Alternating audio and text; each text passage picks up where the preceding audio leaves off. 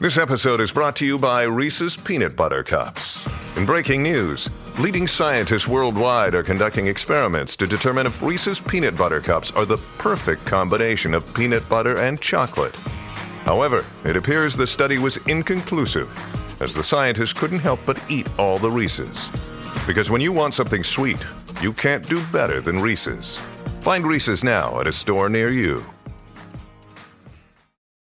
This is Aaron from the show. First of all, thank you for listening. Once you finish listening to this episode, do us a solid. Go ahead and give us a rating and write a review of the show. This lets us know that we're doing a good job and helps other people find us. And speaking of other people, if you know someone who might enjoy the show, we would love it if you told them about it. We can be found at gttgp.com. There's tons of stuff on there.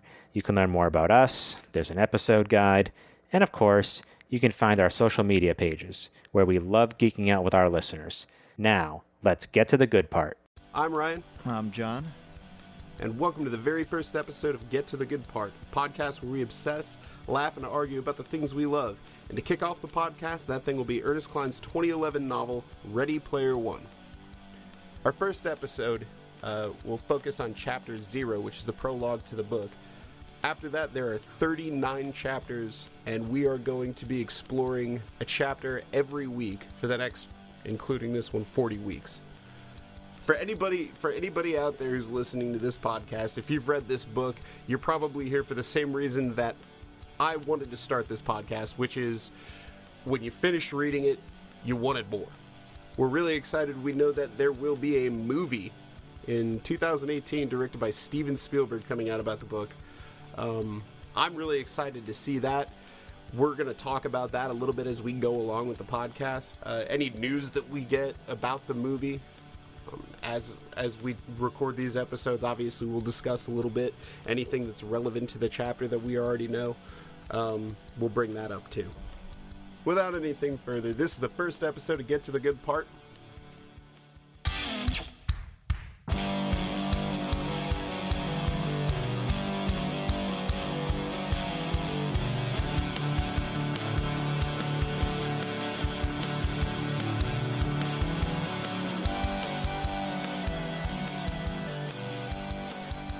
So for those of you who've read the book, bear with us. We're going to give a brief rundown of Chapter 0. It begins by setting the scene for us on Earth in the 2040s. It's a dystopian future, pretty depressing. We're welcomed to a world of war, violence, and an economy on the decline. It's basically the beginning of the end of an environmental disaster brought on by climate change. In this world of fear and loathing, the population has sought respite in a simulated reality created by none other than the aforementioned Halliday. The simulation, called the Oasis, is the means by which the world conducts nearly all social and economic transactions. Our narrator is interrupted from the simulation to learn the sad news that James Halliday has passed away at the age of 67. He had no heirs, and as far as anyone knows, no friends. He's been a recluse, and most people had thought he'd gone insane.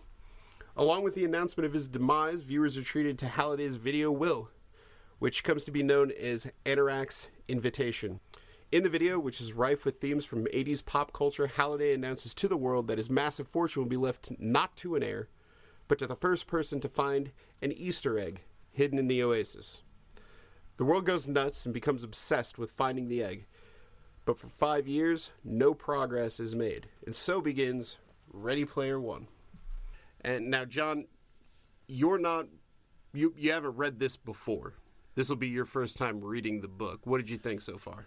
I've read Chapter 0. I'm intrigued enough to do the podcast. It's hard to. It's really hard to pull it. I'm not saying that this is a bad chapter. It's not a bad chapter at all. It's hard to pull any intrigue out of it because it does lay down the groundwork for the book. You know, right. I mean, it fills in. It's a gap filler, basically. You need this in there to kind of explain what happens because it's as prologues go, it's explaining one of the most intricate and important plot points in the entire book. Which I read it as such. I'll say that I read it as every detail means something in the first chapter. So we'll find out as we move on to the next chapter, but we don't know the narrator's name yet. Yeah, the details in this chapter, or this chapter itself, really kind of lays the groundwork for the entire book. So it opens up first with an explanation of the geopolitical situation on Earth in the 2040s, which is the time and place that the book is set. All told by the narrator, who, as John already mentioned, we don't even get really introduced to until, spoiler alert, the next chapter. I guess it's only a spoiler for you, John. You shouldn't have said that. Let's face it, if you haven't read this book, you're probably not listening to this podcast. But if you are, listening to this podcast, you haven't read the book, we'll break it down for you as we go. Be advised that if you haven't read this book and you don't want spoilers, maybe just go ahead and start reading now. Right, yeah. And you can follow along with us every week, because I'm not going to provide spoilers from the next chapter. We're going to save those because, like we said, John's going to be reading a chapter every week, so right. I don't want to spoil it for him. Yeah, I don't want to know what happens next until I read it. But, if you're listening to this podcast without having read the book, you can go ahead and press pause and read the book, or just the and first then chapter. press play, or just the first chapter. Right, Chapter 0. right. All right. So, like I said, the chapter opens up with an explanation of the geopolitical situation on Earth in the 2040s. It's a time of war, famine, poverty, and the climate is on the decline. I think that's about as close as you're going to get to a political statement in the book, because he goes into some he goes into it with a bit of I won't say agenda, because I don't think there's much of an agenda to it, but it's a very pointed statement on climate change. Well, this was pre-Trump, right? Written pre-Trump. Let's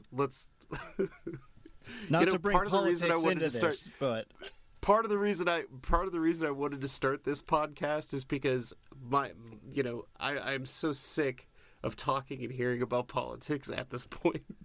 And I do. I spend a good portion of my time, reading up and keeping up to date on politics, and my brain needs a break right now because it is so vitriolic and just divisive and terrible right now. This is the only speck of political detail in this first chapter, which is the only reason I bring it up. I don't know if it happens past this chapter, but I promise if it does, I will not bring up any political issues, if that helps. None in the real world, anyways. Okay. We're gonna try to steer clear of that. This is gonna be a hate-free zone. We're gonna call this a hate-free zone. Okay. All right. Okay. So, world's going to shit. Like we said, the inhabitants of Earth have found some refuge in a simulated reality called the Oasis, which started off as a massively multiplayer online game, kind of like World of Warcraft. For those of you who have played that game, if you haven't played that game, you've probably heard about World of Warcraft or know what it is.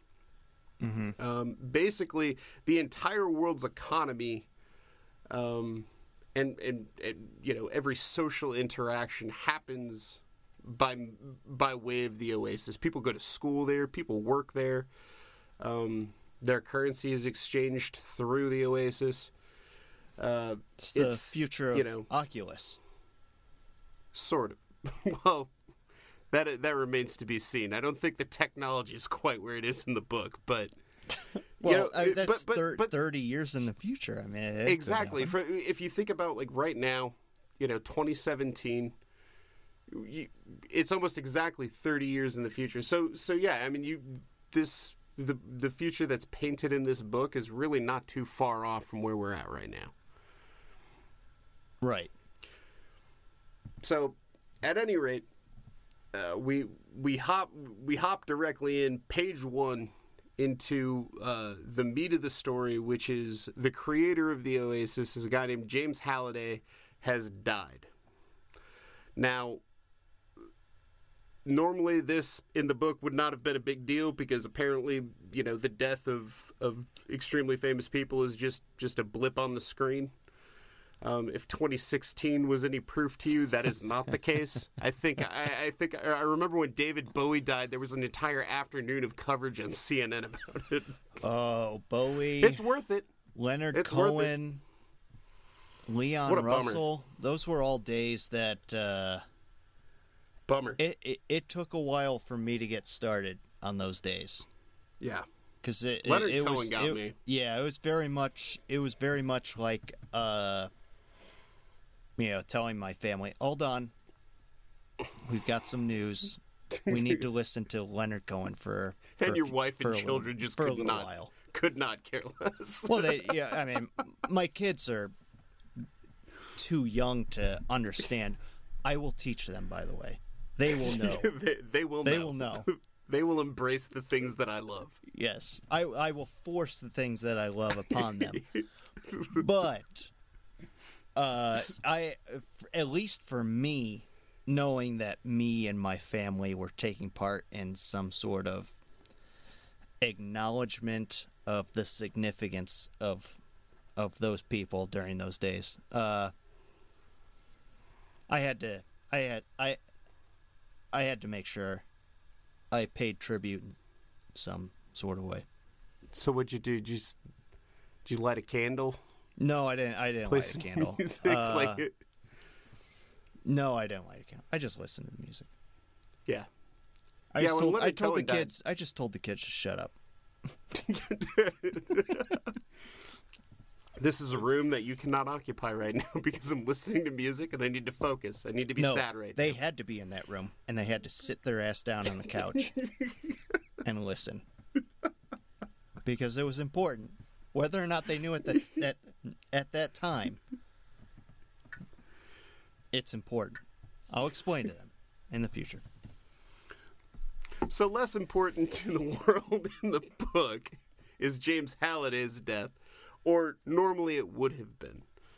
In this case, it's worth mentioning because everybody's kind of wondering where his money's going to go. Right now, James Halliday, or in the book right now, James Halliday is one of the richest people in the world with an estate valued over or around $240 billion. That's a lot of money.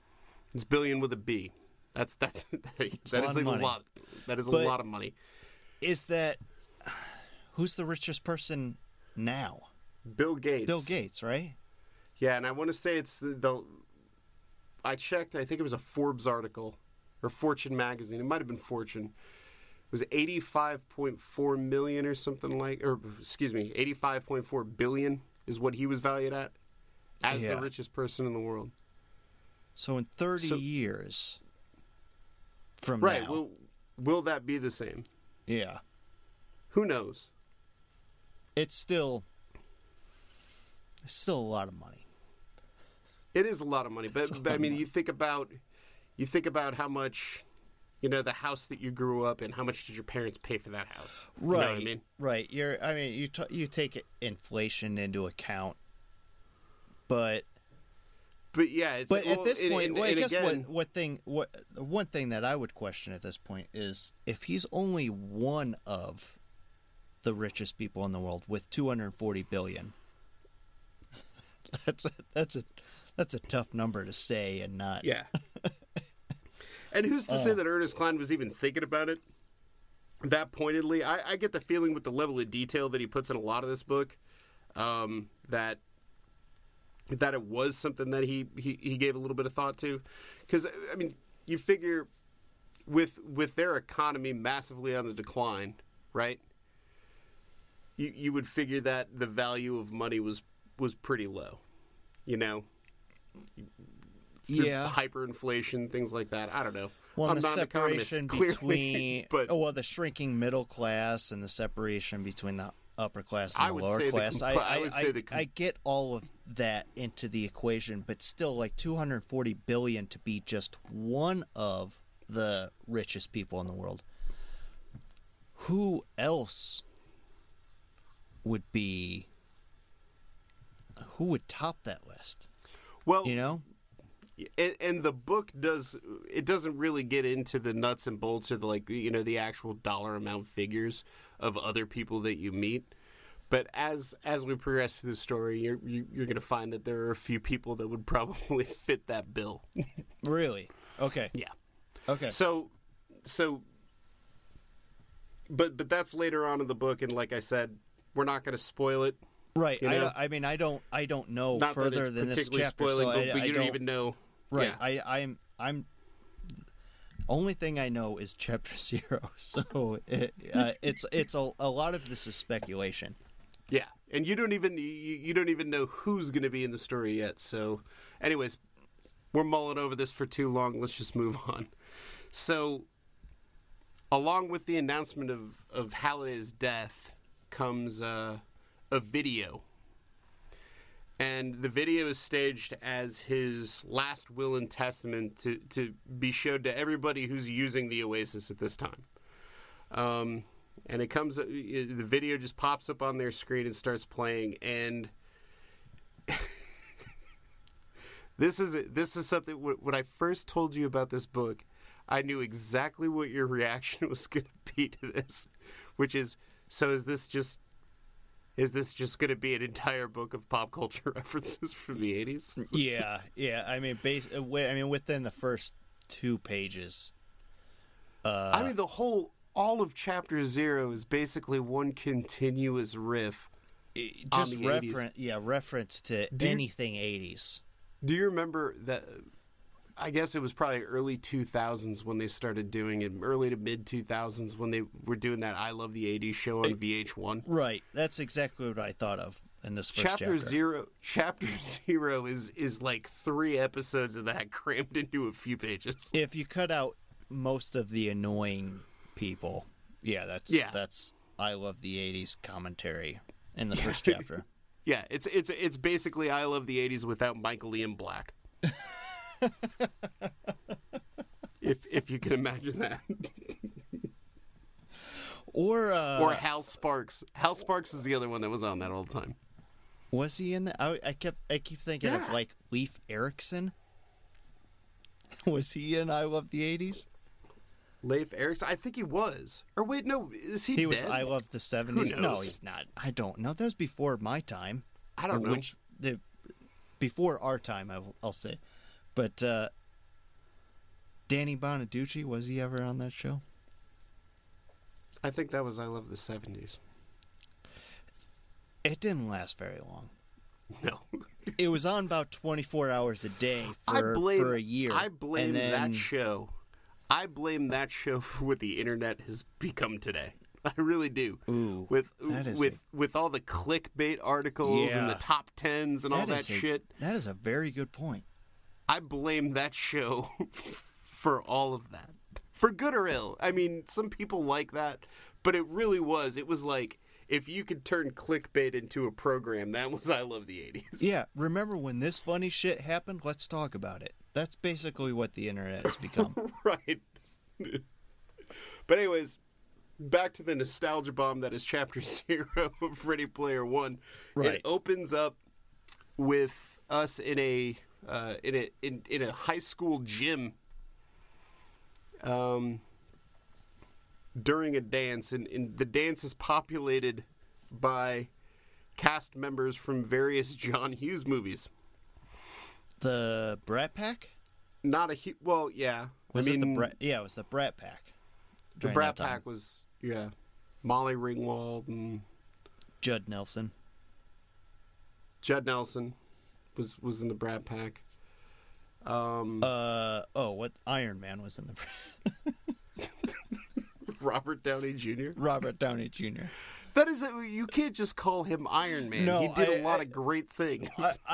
I agree with you. Did you ever see? It was easier to say Les- Iron Man than Did you ever see Robert Downey Jr.? Did you ever see Less Than Zero? No. No, that movie is fantastic. Anthony Michael Hall, he's another one. Oh yeah, he was definitely another one. He was great. Emilio Yeah, Estevez. Was Emilio Estevez part of the Brat Pack? I mean, He was in Breakfast the Club, Breakfast Club, which might be.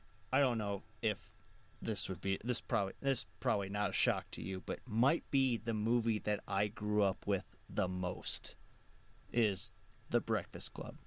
It was one of mine too. Yeah, I watched it on repeat, and I was fucking 10 or younger.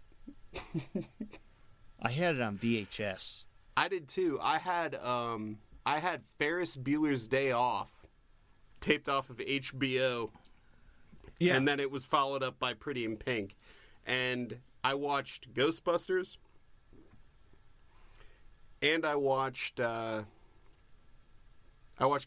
Ghostbusters 2. Pretty much on solid repeat. Oh yeah. And I would watch Ferris Bueller's Day Off nonstop. And the thing was, like, Pretty in Pink, I watched it. I know I watched it a lot. But I didn't watch it nearly as much as I watched Ferris Bueller's Day Off. I watched Pretty in Pink. I saw it when I was younger, but I'm really, aware of it. really, it was The Breakfast Club. Since you mentioned it, Ghostbusters and Ghostbusters 2. And Willow. Those were pretty much on repeat when I was a kid in the 80s, early 90s. That was my childhood. I never saw Willow. Not once. And I don't know how. I don't know how. I don't know how. It's one that people have recommended it to me in the past, but for some reason I just have no interest in seeing it. I know this isn't a stretch, but just hear me out. It's Val Kilmer's best movie. Yeah, that's not a huge stretch. No, it's not, and that's why I prefaced it with it's not a stretch, but he's so good in it. That can't be his best movie though. It is. It is. What about Real Genius? No, Real Genius was good. Real Genius was fantastic. It was good. It was definitely good. That was his best movie. If you haven't seen Willow, I can see how you can say that, but you have to see Willow. Willow just overall is a great movie, but the fact that he was an awful Batman, I know that. I try to forget that. Really? You and everyone else, man. Like the Joel Schumacher Batman movies were dog shit. So George Clooney, Val Kilmer, they weren't really Batman. Michael Keaton was an okay Batman. I actually take that back. He was a pretty good Batman. And he was a decent Bruce Wayne. Christian Bale was a terrible Batman. I was not a fan and a of really Christian good Bale's Bruce Batman. Wayne.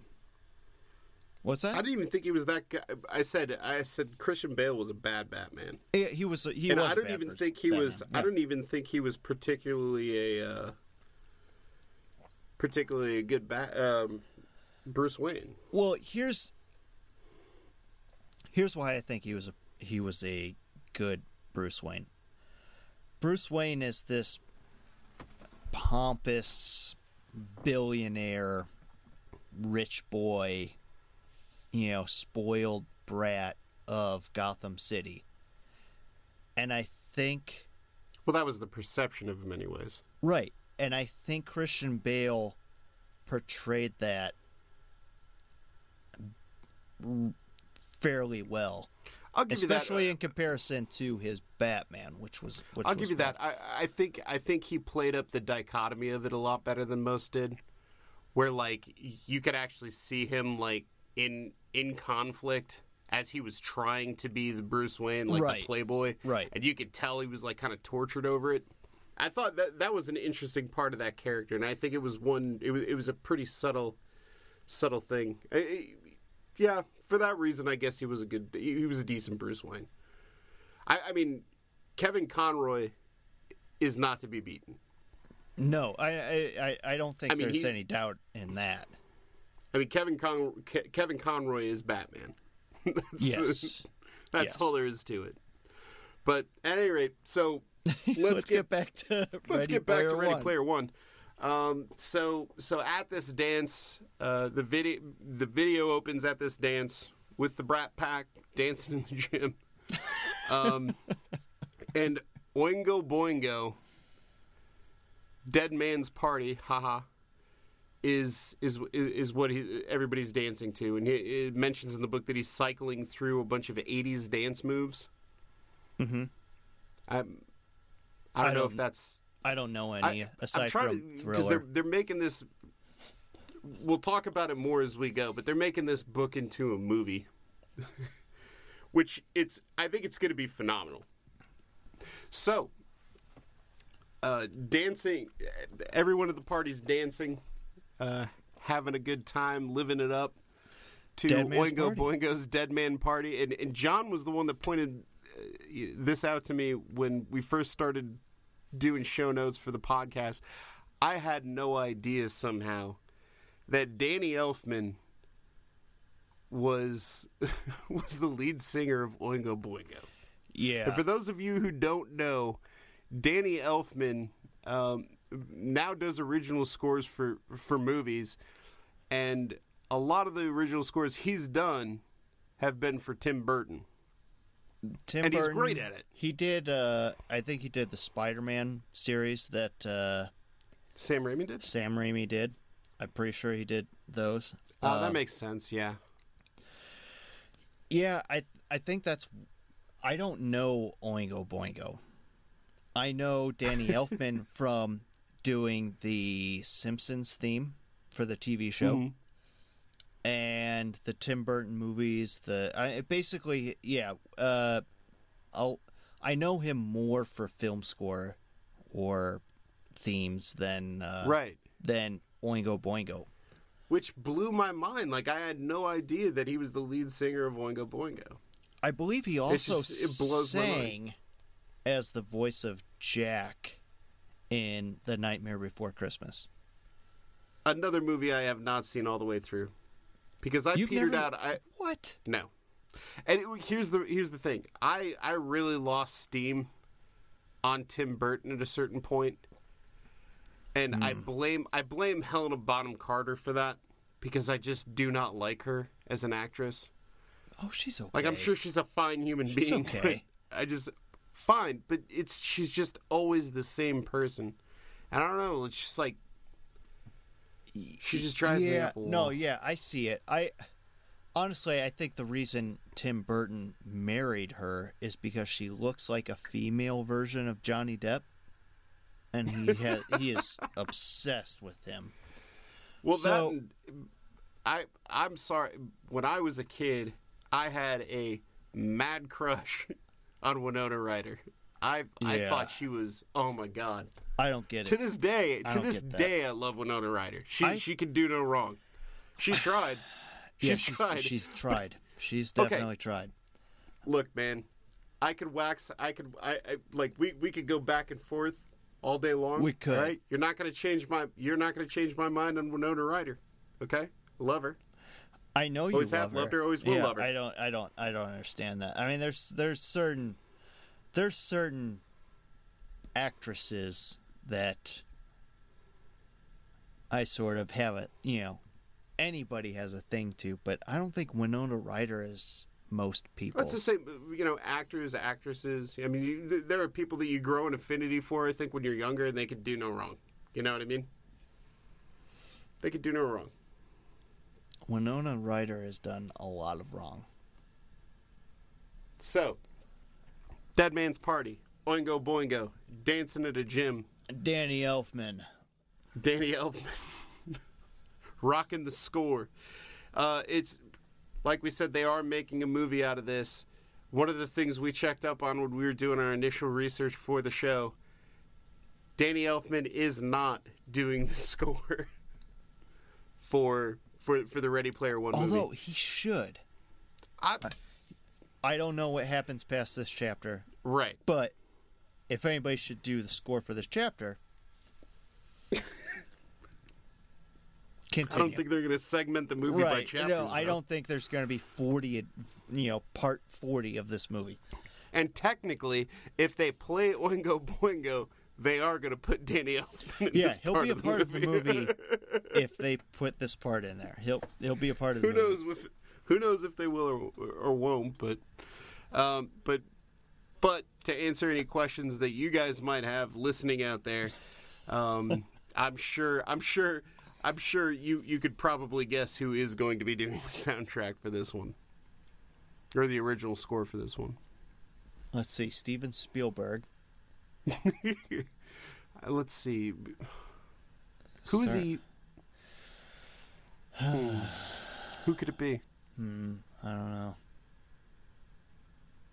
It's John Williams. Yeah, it's John Williams. Let's face it. If you're listening to a podcast that heavily that discussed chapter by chapter Ready Player One, you knew the answer to that. I mean, before they even announced that it was going to be a movie, you knew who was going to be doing the score for this thing. It's John Williams. Of course it was. I will say this, and I didn't know this, but Ernest Cline sold the rights for the movie to be made to Warner Brothers before the book was even released. Sounds like so before they had a chance to actually publish and release the book, the film rights were already sold. It sounds like something Nicholas Sparks would do. Well, I'm sure it's something that he has done. But this was Ernest Cline's first book. But I'm sure, I mean, the way that it works out, he did like slam poetry or something like that. But before he wrote his first book. Okay. I swear that's true. And then, so he already had a literary agent and everything like that. By doing slam poetry? He had an agent? No, I'm saying he was connected with an agent before he wrote the book. Okay. I thought you were saying since he did slam poetry, he gained of course this slam poet has an agent, as all slam poets do. No, but if that's all it takes. This is the show, folks. One way or another, this is the show. All right, so so we're talking about the scene. So we're talking about Dead Man's Party. The scene fades. Okay, the dance hall scene fades, and next thing you know, we're in a funeral parlor. And it's actually a scene from the movie Heathers, another film starring the gorgeous, the wonderful Winona Ryder. Christian Slater. Yeah. Who are both notably in the background. He makes a note of that in the book to say that they can be seen in the background. And it's Halliday when he's younger. He's in his 40s, and it resembles when he was on the cover of Time magazine. In 2014 in the book, which I don't know if that's around the time. We won't get into the, when the Oasis started and everything like that. That kind of comes up later in the book. Well, it seems like I'm sure that happened after the fact. Well, yeah. Or the present. Well, at this point, the present day version of it happened in the next couple of chapters. They will go into a history of the company GSS, Gregarious Simulation Systems, which is the company that Halliday owns and founds the Oasis or creates the Oasis. So their history is brought up, and it gives a little more a better idea of the timeline. Earmuffs. Go ahead.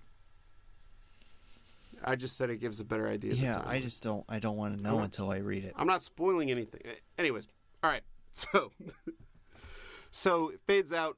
Young Halliday is or younger. He's about in his 40s in 2014, and he is standing there looking at himself in a coffin. Casta Heather's there. Right. Halliday's looking at his dead self laying in a coffin, and he's got two quarters minted in 1984 laying over his eyes. Now, I gotta say, as deeply disturbing as I find this part of the book, that's kind of cool. Well, like, is there any... okay. You would know more than I would. I'm just bringing this up. Is there any significance to the year 1984 minted on the coins over his eyes? I could speculate a little bit, but I'm not going to give that part away. You're the only one that could speculate at this point. Right, yeah. I don't really want to. Okay. Because it might... Could I suggest, or could I speculate that maybe... you can speculate whatever you want. Oh, yeah, maybe that's the time in which he thought of the idea of the Oasis. The origin of the Oasis idea, perhaps? Yeah. It is. It's an interesting point that he makes that they're minted in 1984, but we'll find out as we go. Because, like I said, I don't... If that holds any significance. Right. Okay. No spoilers. No spoilers. Chapter by chapter. Chapter by chapter. A long year. Chapter by ever-loving chapter. All right, so in this part, he basically tells us that this is going to be his last will and testament. It rolls a giant scroll out on the floor, and begins to read it. And then the rest of the video basically plays out like a summary of his will. And this part's kind of cool because the funeral fades out, and Halliday is now a child in the video. He just basically shrinks down to the size of a child. And he's sitting in a living room decked out in late 70s decor, and he's playing an Atari 2600. This would have put it around the time that I was born. I was probably just like a slight bit late to the party when it came to the Atari. I had one. I had one as well. I had one. And I loved it, But by the time I was old enough to... by the time I guess I was born, the NES had come out. Because the NES came out almost exactly 2 months after I was born. So... Yeah, July of 83. Which was exactly a year before I was born. But I still played Atari before owning a Nintendo. Yeah, because I think it was the console that everybody had laying around at the time, Yeah. I mean, to put it in, to put it in perspective, I mean, like, a lot of people have an Xbox One or a PlayStation 4 now. But, a lot more people probably still have, well, I wouldn't say more, but a lot of people still have their 360, It's the more accessible console. I've still got my 360. I haven't played that in a few years, but... Yeah. But it's a selective market at this time. I mean, like you got to think about it. This is the 2600 was the the first, I guess, big console to come out. I mean, you had the Commodore and the... Yeah, my dad... Well, I know my dad played Pac-Man quite a bit, and I'm sure Pac-Man before I was born, but I'm sure Pac-Man was a really popular game. Well, I know for sure it was in just about every bowling alley, and that's probably where your dad played it. Yeah. I think that's where he won half of his money in the bowling alley, was playing Pac-Man. But I would assume that that's why we had an Atari, was for my Pac-Man. for my dad to play Pac-Man, and then of course I inherited it at a young age, and then continued on to Nintendo when I became old enough to appreciate video games. So it mentions at this point that that the year is 1980, and it also mentions that Halliday in this video is 8 years old, which would put him, he was born in 1972. That's the same year, and I found this interesting. Don't know why, but that's the same year that Ernest Cline was born. Makes sense. Clearly, nostalgia is a very important thing to Ernest Cline. Right. You get that in chapter 0. We're not even to the first chapter, and you understand this is like... You probably understand more about Ernest Cline than you do about the book in the first chapter. Yeah, that's a good point. I mean, as far as his proclivities and his obsessions with the 1980s, I mean, it's clear that, throughout this book, I mean, I think one of the critics' things in there says it's a love letter to the 1980s, and it really does feel like that. I mean, it's genuinely affected, but I think in the same way that when you watch Stranger Things, and you just had that awesome feeling because it felt like you were watching a VHS tape when you were a kid. I think that's the reason I liked Stranger Things, is because it was an homage to everything that was 1980s. So seeing the Thing poster, or them talking about Star Wars, it's just like all those things are like that was me as a kid. And just the soundtrack was phenomenal. Yeah, the soundtrack was just so good. But yeah, I mean, Halliday is Ernest Cline for all intents and purposes. He's the one that creates this world. If you thought that, it's pretty obvious, but if you want confirmation, Halliday and Cline, born in the same year.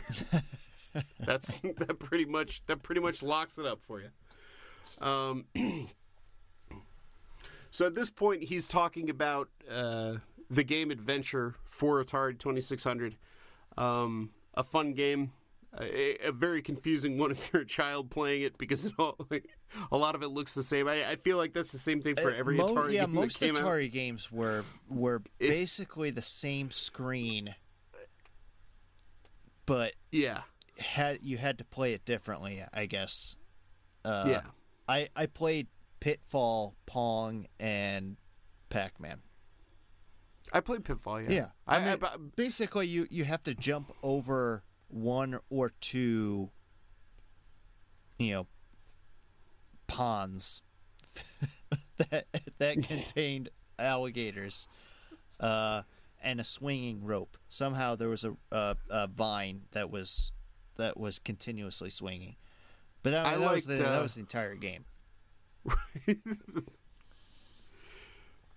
Mission Control, I played that a lot. Oh, is that the one where you've got like the not missile? Scratch that. Missile Command? Missile Command, yeah. Yeah, is that the one where you've got like the 6 bases or whatever, and you try to like blow up all the missiles that are headed your way to prevent? Yeah. Okay, yeah. I played that. It gets pretty intense toward the end. Oh, I mean, it gets pretty intense after like level 2. It's a difficult game, but I remember I played that a lot when I was a kid. Sometimes those simple games were still pretty interesting. Well, I mean, think about how simple Tetris is, And I would still play Tetris now. It's the most addicting game in the world. Yeah, it was almost like you come up with a good idea, puzzle-esque in a way, and then you just increase the speed of the game, so you decrease your. You got me. I'm hooked. You awesome. decrease your response time, and that's the game. Well, and there's somebody who said like like there are certain games, like if you were to go back now and play Pitfall, you know, I mean, you wouldn't. You probably wouldn't have the same relation to it because you're used to better graphics and everything like that.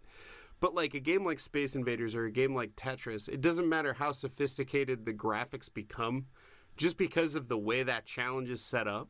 Yeah, it still holds up. Yeah, you know what it I mean? does. Tetris. Like if I were to dust off a Nintendo today, I could sit down for hours and play Tetris. But I mean, that doesn't really mean anything. I can sit down for hours and play Mario. If you're sitting down, even if you're sitting down with a Nintendo, Super Mario Brothers, I would still play continuously.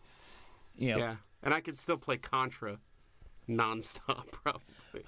I played Ninja Gaiden. Did you ever play that? I did. I played it a couple times. It was really the kid that lived down hard. the street from a kid that I grew up with down the street had it. Yeah. So video games,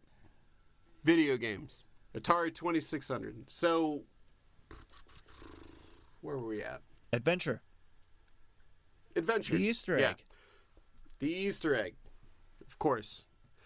So, in this part of the book, we're watching a young Halliday play through Adventure, and he's giving us, you know, he's still talking to the camera, but as a child. And he's telling the story of the first Easter egg in a video game, which is Warren Robinette's in the game Adventure. And the way he felt when he first found that Easter egg. Now, clearly this is a guy that still has that sense of adventure, because why else would you create an entire universe for people, you know? Right. And base your entire will on this idea. On this idea, right. So, this is the story of him finding the first Easter egg in a video game. It's also the inspiration for the way Halliday structures his will. Basically, he has no heirs. As far as everybody knows, he's out of his mind. He's been living as a recluse for like the past 10, 15 years in the book. Yeah. But he's got this vast fortune. He's got, you know, he's got this just massive estate and absolutely no one to leave it to. Here you are, you've created this amazing thing, you know, that the entire world is engaging with, and you yourself are not, you know, like really having any sort of meaningful contact with anyone. Right. Yeah. Almost the entire world uses this thing that you created, and yet you don't have any relationship with anybody. You're a very lonely person. No, I'm sure, like, but that's the thing. I mean, like,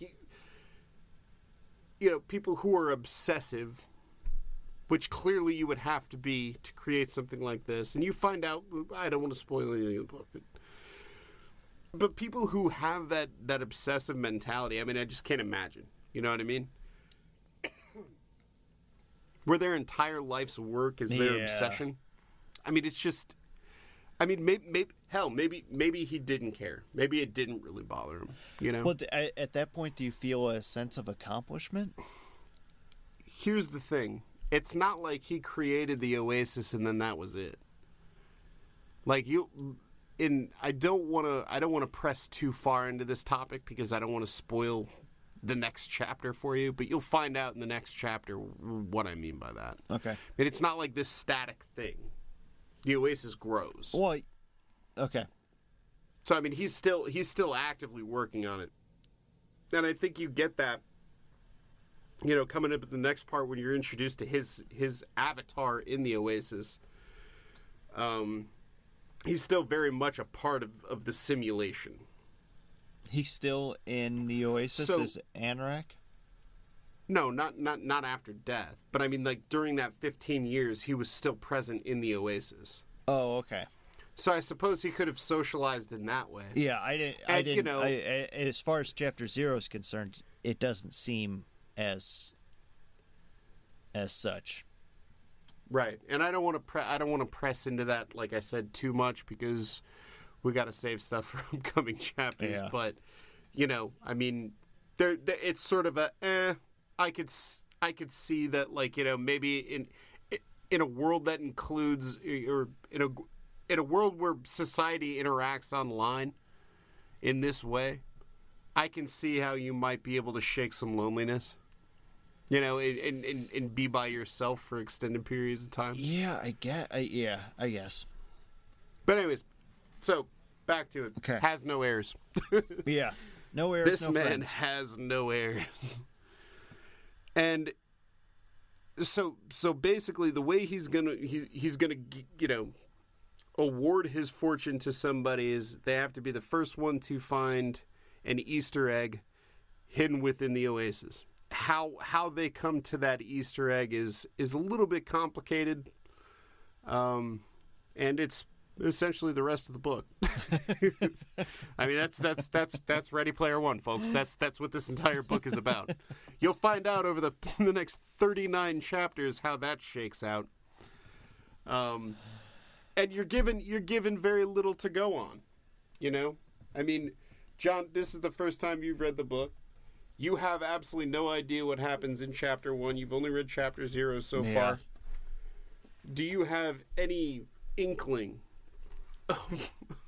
of where this first copper key might be hidden? No, no. Really, all I've been able to speculate is that whomever the narrator is, male or female, goes on to find the fortune left behind by Halliday. So that's my guess. I'm assuming that's what happens. The clue that's given, I guess, verbally in the video is it goes like this: 3 hidden keys open 3 secret gates, wherein the errant will be tested for worthy traits, and those with the skill to survive these traits will reach the end where the prize awaits. If somebody told me that $240 billion was hanging in the balance, and that was the only clue that I had been given, I would become a very frustrated person. It means nothing. Yeah, when I read it, it meant nothing. Maybe it means something later on. But it really just sounds like bullshit. Well, I feel like there's more to Anorak's Almanac than there is to that verse that you just read. Well, right. I don't know, but that's just my feeling. And that's something we get into going forward here. So after we're given that clue, I guess it's not even really a clue. It's just sort of a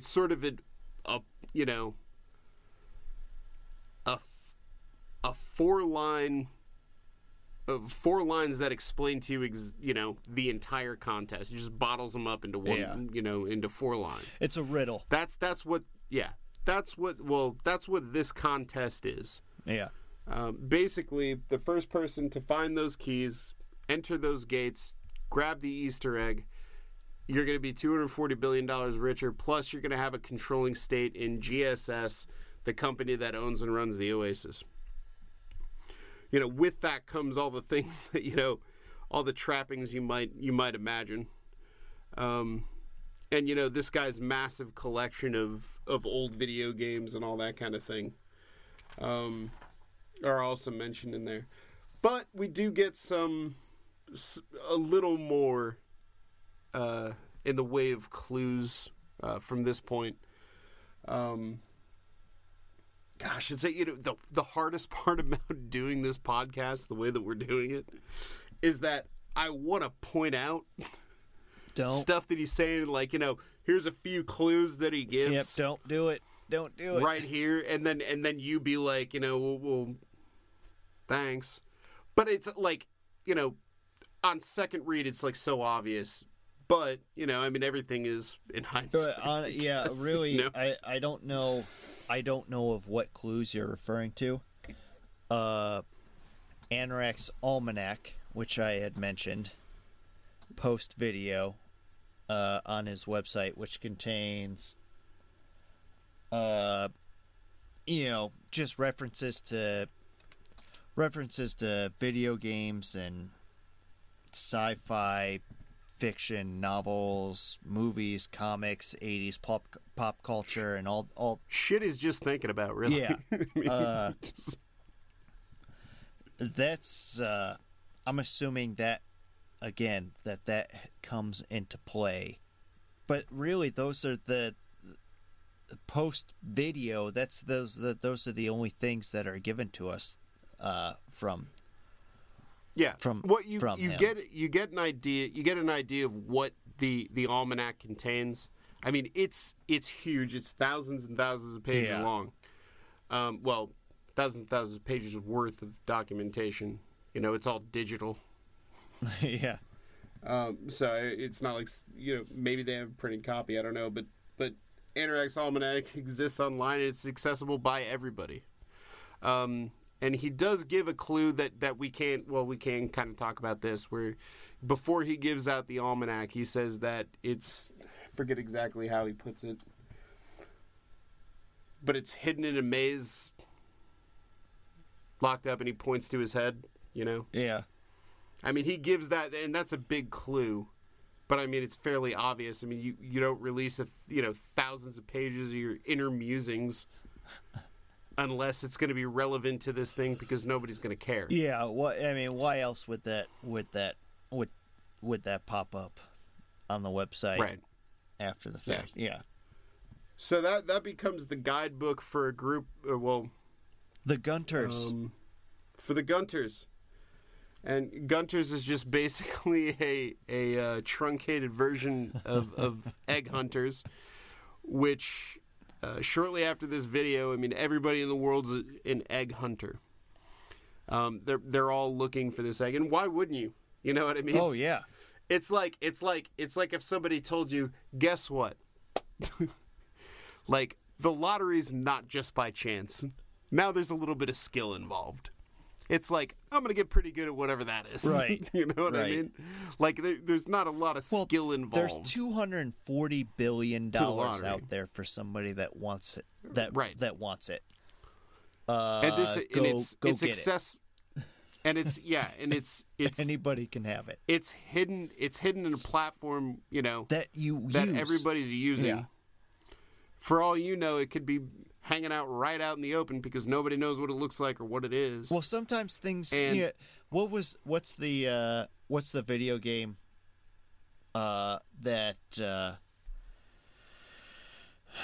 what's the video game that you can finish in the very beginning, but nobody ever realized Myst. it? Myst. Exactly. Myst. It's with Myst, the end of the game is you could beat Myst within 10 seconds, right? Right. Yeah. We'll talk.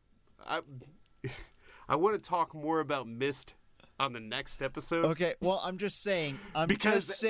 Right. No. That I'm just trying to bring up the fact that obviously everybody becomes an egg hunter, and you don't know how hard. Obviously, it's explained that even Halliday says, I feel like this. I may have made this more difficult than even I could have. Might have been kind of a dick about this, guys. But for some people, it could be obvious or way too obvious. Such as Myst, where in the very beginning you can beat the game, but you obviously know more, or wanted to bring that up later. Sorry that I brought Myst. I brought Myst up. I've started. Zero, it's funny. Well, no, it's funny because I've already started on my notes for chapter 1. And Myst is something that it was one of the first things that I brought up. Really? For that very reason. Interesting. Yes. I mean, that's not giving anything away. Obviously, if you picked up on or made the missed correlation there, then, then it's not something that would sneak up on you. But I think it's probably something that a lot of people who read the book, if you played Myst, you kind of thought about that. If you haven't played Myst and you are a video game fan, seriously, that game is so much fun. I killed so many hours playing that game when I was a kid. I loved it. I never played it, but it's so cool. Yeah? It's such a cool game. Yeah, it is a giant puzzle, and it's frustrating because it's just a puzzle upon puzzle upon puzzle, and and you feel like you're never making any progress. Yeah. But it's fun to sit there and try and figure them all out. Okay. So anyways, years go by after this video is released, and nobody finds anything. Not even so much as a clue. Right. And to the point where most people think it's probably just a myth, and give up looking for it completely. There are, groups of people that continue to look for it. People who devote their entire lives to looking for this egg are called gunters. And most people think that they're wasting their time. Rightfully so, because nobody has even come up with a hint of where this thing might be. Kind of like UFO hunters or Sasquatch hunters, right? I think there's a little more credence. I guess the reason I make the correlation is more along the lines of maybe the ridicule that they get searching for something that most people don't believe in. Yeah, I don't know though. Searching for the non-existent, basically. But right. So the point that I've been trying to make is that there wasn't a guy with $240 billion True. that said, "Hey, this thing is real. Go find it and you get all my money." You know what I mean? There's a difference there. I mean, like it exists. Bigfoot is right. Exact. Well, you hope it exists. Well, that $240 billion exists. You know that exists. Yeah. Right. That's been confirmed in the book that's right. not gone anywhere. That's locked. That's under lock and key until somebody finds motivation. Yeah, exactly. So we know the money's real. We know the Oasis is real and still being run, right? And we know that it's under the care of his legal team until the point where somebody finds this Easter egg. So I think what most people, I think the way that they feel, like there probably are a handful of people who think it's just an urban legend. You know what I mean? And then I think there's probably a few people, or a majority of people out there that think that, yeah, it's real, but nobody's ever going to find it. Yeah. I mean, you'll get an idea in the next episode of how big the Oasis actually is. And it is huge. Okay? So it is completely reasonable to think that, yeah, it could be hidden in here and nobody will ever find it. Okay.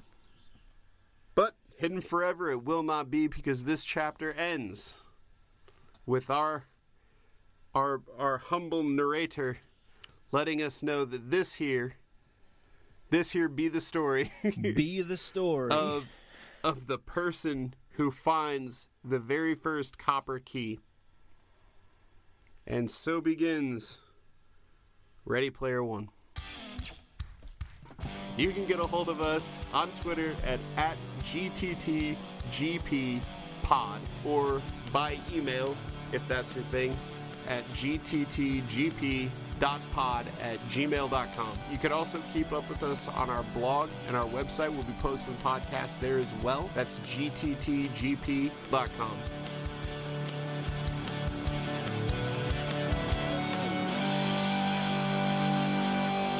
Jaws was a social phenomenon, though.